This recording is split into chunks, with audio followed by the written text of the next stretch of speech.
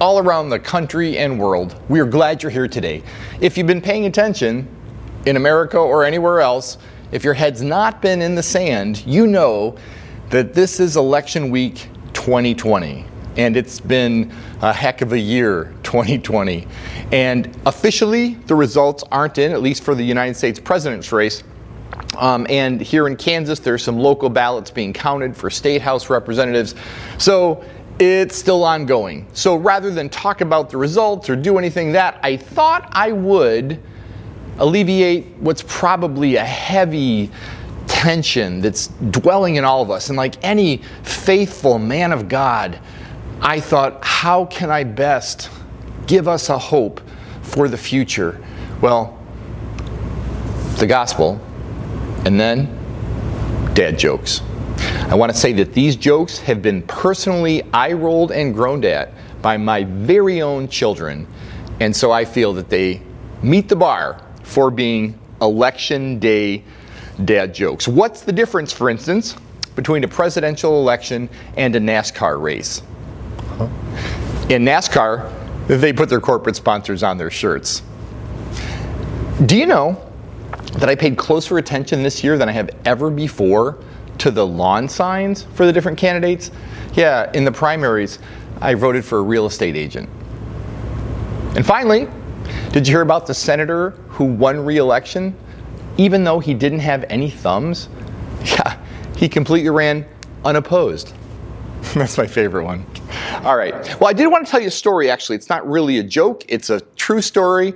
It's from an AP government class, advanced placement, if that's a new term for you. It's an advanced placement government class, kind of an honors class for high school students in Santa Fe, New Mexico. And the AP teacher, her name is Casey Williams, she tells this story. They were discussing what it means or what the qualifications are to be elected president. And they're actually very simple. The United States Constitution, an individual must be a natural-born citizen age 35 years or older. And there wasn't much to say until one young woman, a student, raised her hand and said, "That seems so unfair." And she went on about how it was excluding people who might be immensely talented. And in Santa Fe, there's a lot of first-generation immigrants from Mexico and other Central American places, very talented strivers that are going to become, doctors, lawyers, pilots, and, everything else. So you could see her point, and the teacher was nodding, but she kept going on, and she started to tear up. It seemed super, super personal. And then their jaws dropped to the floor when she said, "I think that any American ought to have the same chance, whether they're natural born or C-section." Yeah. The class broke up laughing. But it makes me think. We can get really passionate about things if we kind of miss the point.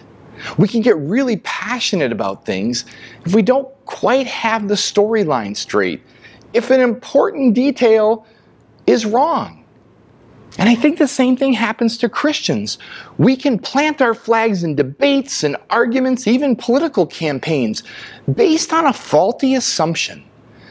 And the problem with Christianity is that we have planted so many battle flags. We're on TV talking about so many extraneous things.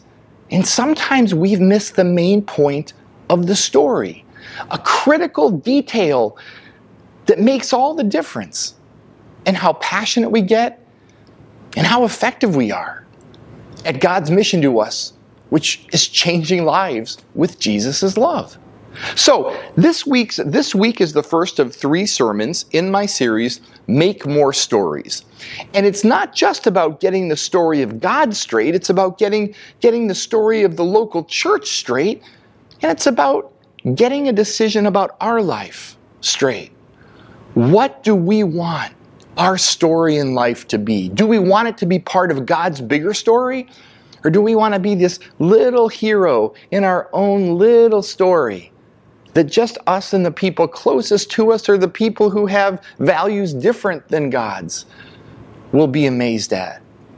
This is a story about us these 3 weeks, and I'm inviting you to pray and consider whether you are willing to make God's story your story, and whether you're willing to make a sacrifice to help make that happen. So, let's get started. The Bible has a lot of books in it. It has a lot of stories in it. But most importantly, it has the big story of God. And I'm going to summarize it for you because it could be easy to misunderstand. The main point of the whole Bible can be summarized in English in 3 words. God is love. And some of you might be saying, yeah, I've seen that on like memes and posters, but that doesn't seem very Bible-like, not very religious. It's pretty generic and universal. Well, let me tell you, it does come from Scripture. It's 1 John 4, and I'm reading from the New Living Translation. Dear friends, let us continue to love one another, for love comes from God. Anyone who loves is a child of God and knows God. But anyone who does not love God does not know God, for God is love. And then it goes on with some beautiful other language. This is real love, not that we love God, but that He loved us and sent His Son as a sacrifice to take our sins away. As a sacrifice, God loved us enough to sacrifice for us. Dear friends, since God loved us that much, we surely ought to love each other. No one has ever seen God, but if we love each other, God lives in us, and His love is brought to expression in us. In other words, people see God because they see us. So, God is love, and then God created a world to love. You know, God Himself knows that He needs something to love. God Himself is a family. And so God decided to make a family on earth who could be the learning laboratory for what love is for the rest of the world. I say God's family. You know what I mean. The Father, Son, and Holy Spirit. God, the provider love of a parent, the forgiving, comforting love of a sibling who's gentle and wise, and the whisper of love from the Spirit of wisdom that comes in the Holy Spirit. That's the Trinity. It's a family, it's God, and it's love. So, God decided He wanted to give family to the world. And He started with the family of Abraham and Sarah, decided He would adopt them and make them into a nation, and they could teach the world. They could be a light to the nations. And so He did that. But as every family knows, as you grow up as individuals, as you go through life struggles as a family, sometimes you get things right, a lot of times you get things wrong, you make mistakes, and then you learn from them. And in the Scripture are marvelous stories of how God's people learned from their own mistakes, from God's revelations, from God's correction even, and how they learned and how they tried to get closer and closer to understanding who God is and to living a life that's full and rich. The story I want to tell you today kind of has to do with those dad jokes. It has to do with the election. The story is how God showed the people of Israel in the Old Covenant days what it meant to choose a leader and what it meant to behave as a leader. And ironically, I want to tell you the story of an electoral college meeting in ancient Israel in 931, 932 BC. Approximately. It's a little bit of a long story, so sit back, make sure your coffee's hot, and let me tell you the story of how Israel chose a king and rejected a king. Yeah, so it goes like this. From the beginning of since they returned from Egypt, the people of Israel were governed in 12 tribes with lots of clans and sub-clans, right? It was a patriarchal system based on these tribes, based on the sons of Jacob, one of the early patriarchs. And this is how Israel lived. They were a nomadic, sometimes increasingly farming, agrarian community. They settled in various places in the Promised Land. Of course, after they got out of Egypt, went through the wandering in the wilderness, they fought battles with some of their enemies, and they lived in a tense kind of stalemate with countries around them, many of whom were much stronger, better equipped with weapons of war, stronger because they had monarchies that could forcibly conscript and draft people. And in distinction to that, the Jewish people, they called up leaders when they needed them. God appointed kind of tribal citizen soldiers to lead small armies when there was a need for an army. And God showed His faithfulness through that, because even though they were often outgunned, outmanned, well, not gunned, right? Outweaponed, outmanned, they were never outpowered. Well, sometimes. Most of the time they weren't outpowered because they followed God's word. They followed God's will for the particular battle or the conflict, and they proved themselves faithful. But after a while, this kind of easy citizen soldier of low-key, call me when you need me judges started to look kind of broken and weak compared to the glamorous, flashy monarchies around them, where the kings had chariots and where they had concubines and where they had servants that would run alongside the chariots like secret service agents. They got to see these kings and their strong weapons, and they noticed that they had this rush inside of them when they saw that, and they wondered why their country couldn't have it too. They wanted to have a monarchy, a kingship, like the other nations. Now, God had never wanted that for them, because as we've learned, kind of monarchy is a bad idea. In fact, even democracy is a pretty hard idea. There's a lot of corruption even in a democracy, where the people ostensibly have the ability to vote all the time. So he tried to dissuade them from starting a monarchy, a government by kings, but they kept protesting. And so the person that he had the person who was his ambassador to the tribes of Israel, the prophet Samuel, he was the intermediary between what the people wanted and what God wanted. God and he had a powwow, and God said, look, tell them what's going to happen if they pick a king, and hopefully you can talk them out of it. So here we go. This is the way the kind of king that you're talking about operates, Samuel told the people. He'll take your sons and make soldiers of them, chariotry, cavalry, infantry, regimented in battalions and squadrons. He'll put some to forced labor on his farms, plowing and harvesting, and others to making weapons of war and chariots so he can ride in luxury.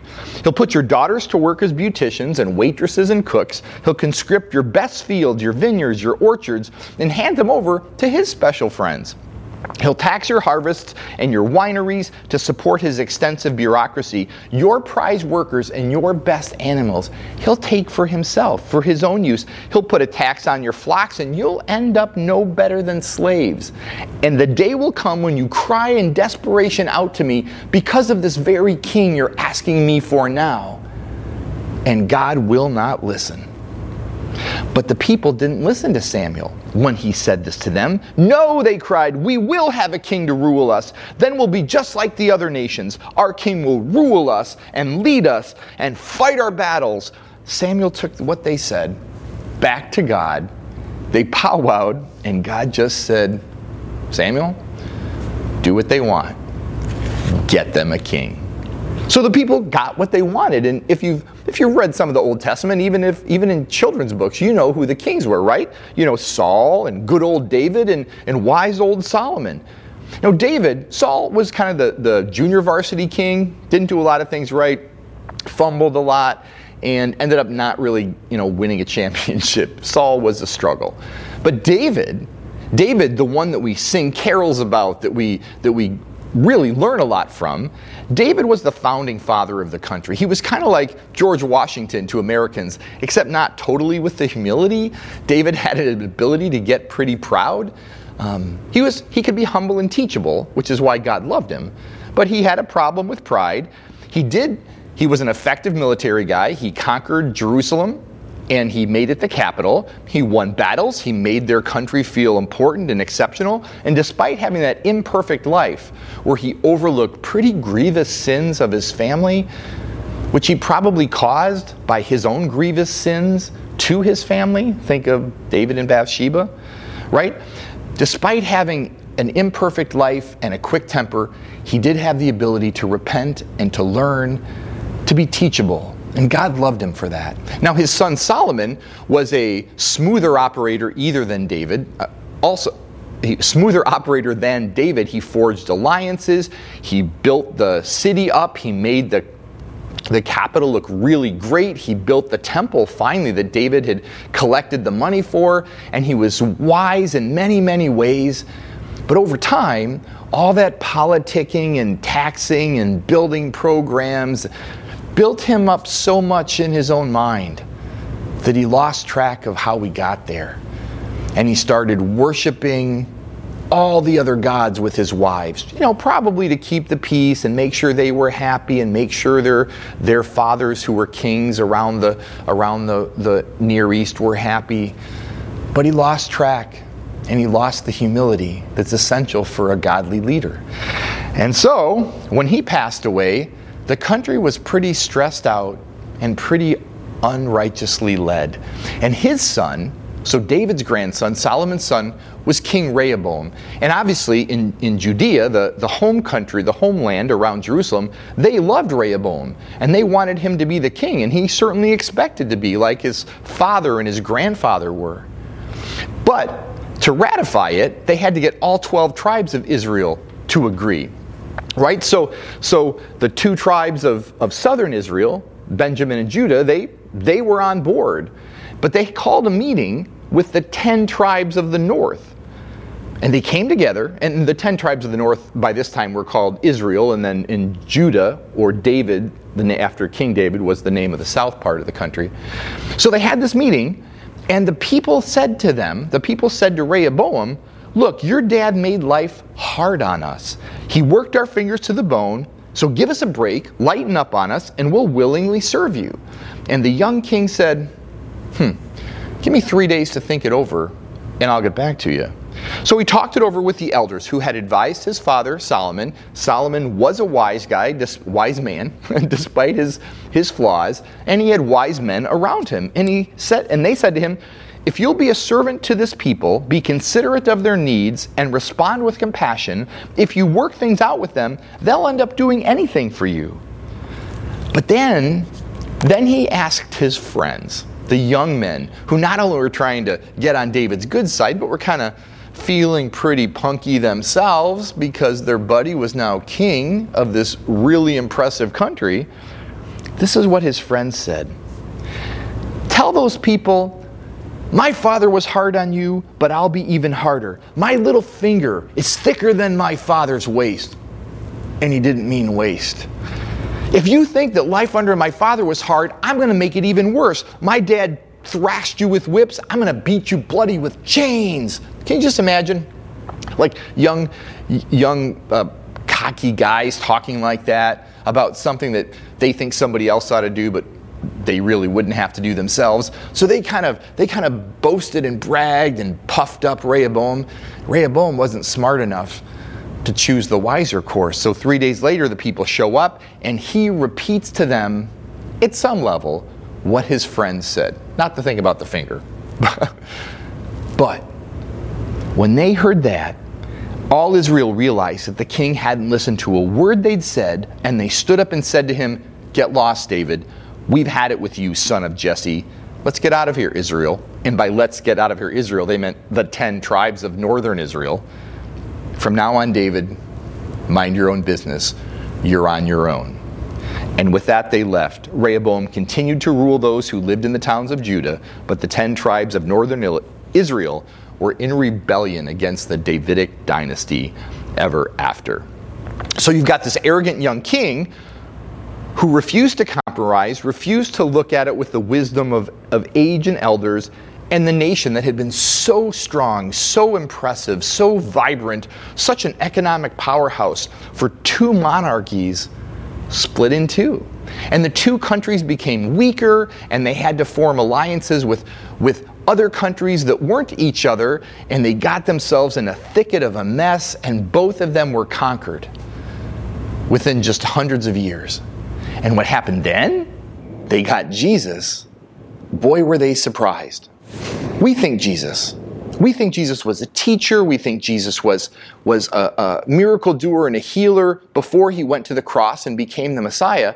But Jesus did more than just teach. He listened as well. He listened to them when they were crying out. They were crying out for personal things, for healing. My daughter's sick.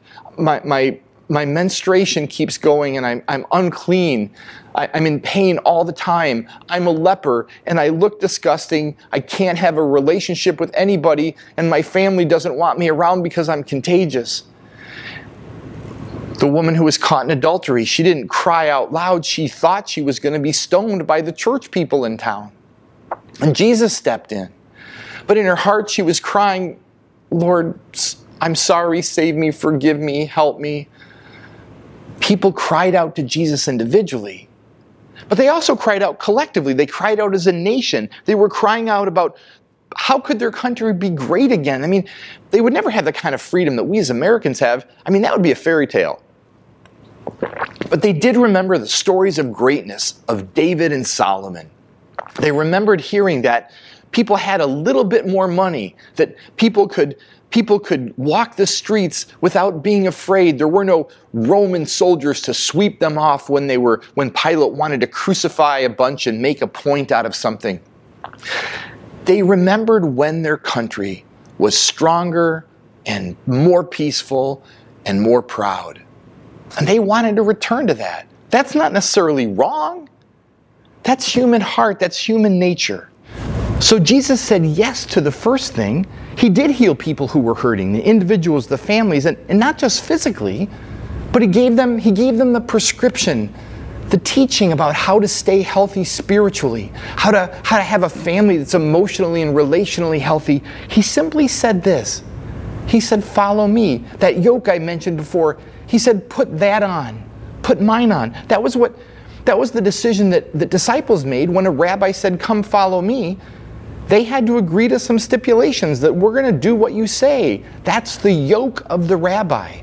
The rabbi's the farmer who tills the field, and the disciples are the servants who plow it, trusting that the rabbi's leading them in the right direction.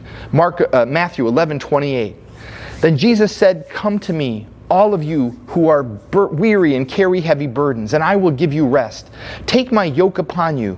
Let me teach you, because I'm humble and gentle at heart, and you will find rest for your souls. For my yoke is easy to bear, and the burden I give you is light. Bob Dylan said, you got to serve somebody, and Jesus said, amen to that. But you should pick me, because the burden I give you is life-giving and it's light. So Jesus said yes to the people personally, but he said no to them nationally. He wasn't going to make Judea great again, at least not with some magical, supernatural, God-derived angel firepower. He wasn't going to be a king like David or Solomon. He wasn't going to be a strategist who wheeled and dealed and made things great like a human leader. He told them, if you want your country to be great, then you need to be great in my eyes. You need to follow me. You need to become humble. You need to become a blessing, not just to one another, but to the nations around you. That's greatness in my eyes. Eugene Peterson, from the Message translation, summarizes John 3:16 and the verses or two following this way. He said, this is how much God loved the world. He gave his son, his one and only son, and this is why, so that no one needs to be destroyed. By believing in him, anyone can have a whole and lasting life. God didn't go to all the trouble of sending his son merely to point an accusing finger and tell the world what's wrong with it. He came to help, to put the world right again. Anyone who trusts in him is acquitted. Anyone who refuses to trust in him has long since been under a sentence of death. And why? Because they didn't recognize the one-of-a-kind Son of God when they were first introduced.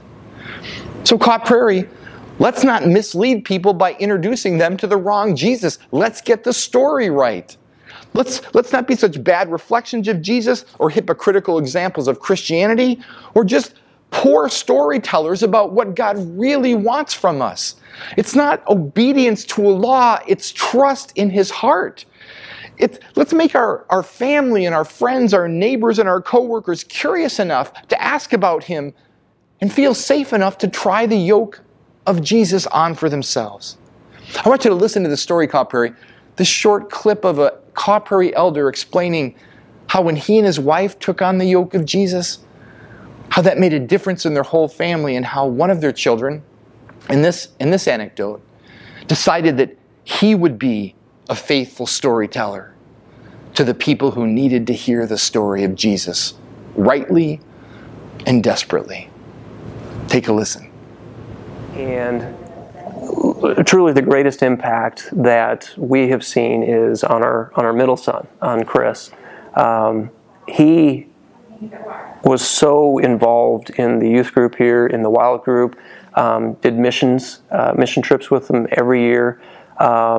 A matter of fact, he continued even after he graduated from high school, continued to come back and go on some of the mission trips with the folks when they went out, and continues to connect. Literally to this day, still continues to connect with the kids that he went through Wild with and that he did mission trips with. And so he almost ended up getting a second family, so to speak. It's that group. There's still this group of kids. I call them kids, they're in their 20s now, but they will still get together and hang out and play Monopoly until 3 or 4 in the morning. I mean, it's absolutely crazy, but he literally did make such a strong connection with some of the kids that he ended up going to Wild with. Especially now, Caw Prairie, in this post-election week 2020. Let's commit ourselves to making this next year, when the nation's going to need healing, when we're going to need patience, when we may, God forbid, if we catch the virus, if we need healing, let's make our commitment that 2021 will be a year where we rightly tell the story of Jesus, where we boldly live the lifestyle of Jesus, and where we confidently trust the promises of Jesus that will change our lives and change the world with Jesus' love. You know, this week I'm asking you to pray and consider, are you willing to take up a yoke on your shoulder, to be a servant for Jesus? The yoke is easy and the burden is light, but it is a commitment. Are you willing to make a financial yoke commitment for giving to God in 2021 so that your heart gives from a joy of giving and your church gets to be blessed to keep changing lives with Jesus' love? We'll have electronic pledge things ready for you next week. But the bigger question is, what does God want your story to look like? I pray, my friends, that your story will look a lot like His, and your story will be magnificent because it's a small but immensely valuable part of His. Let's pray. Lord Jesus, we pray that you would give wisdom and humility to all in our nation, Lord, everyone in leadership. We pray that that's not just in the White House, but the Capitol, in the governor's offices, in the state houses, Lord. We pray that there would be peace in our hearts, that justice in our streets, integrity in our courts, and shalom in all our homes.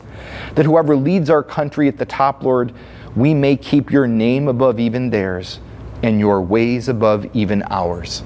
And we ask this in Jesus' name. Amen.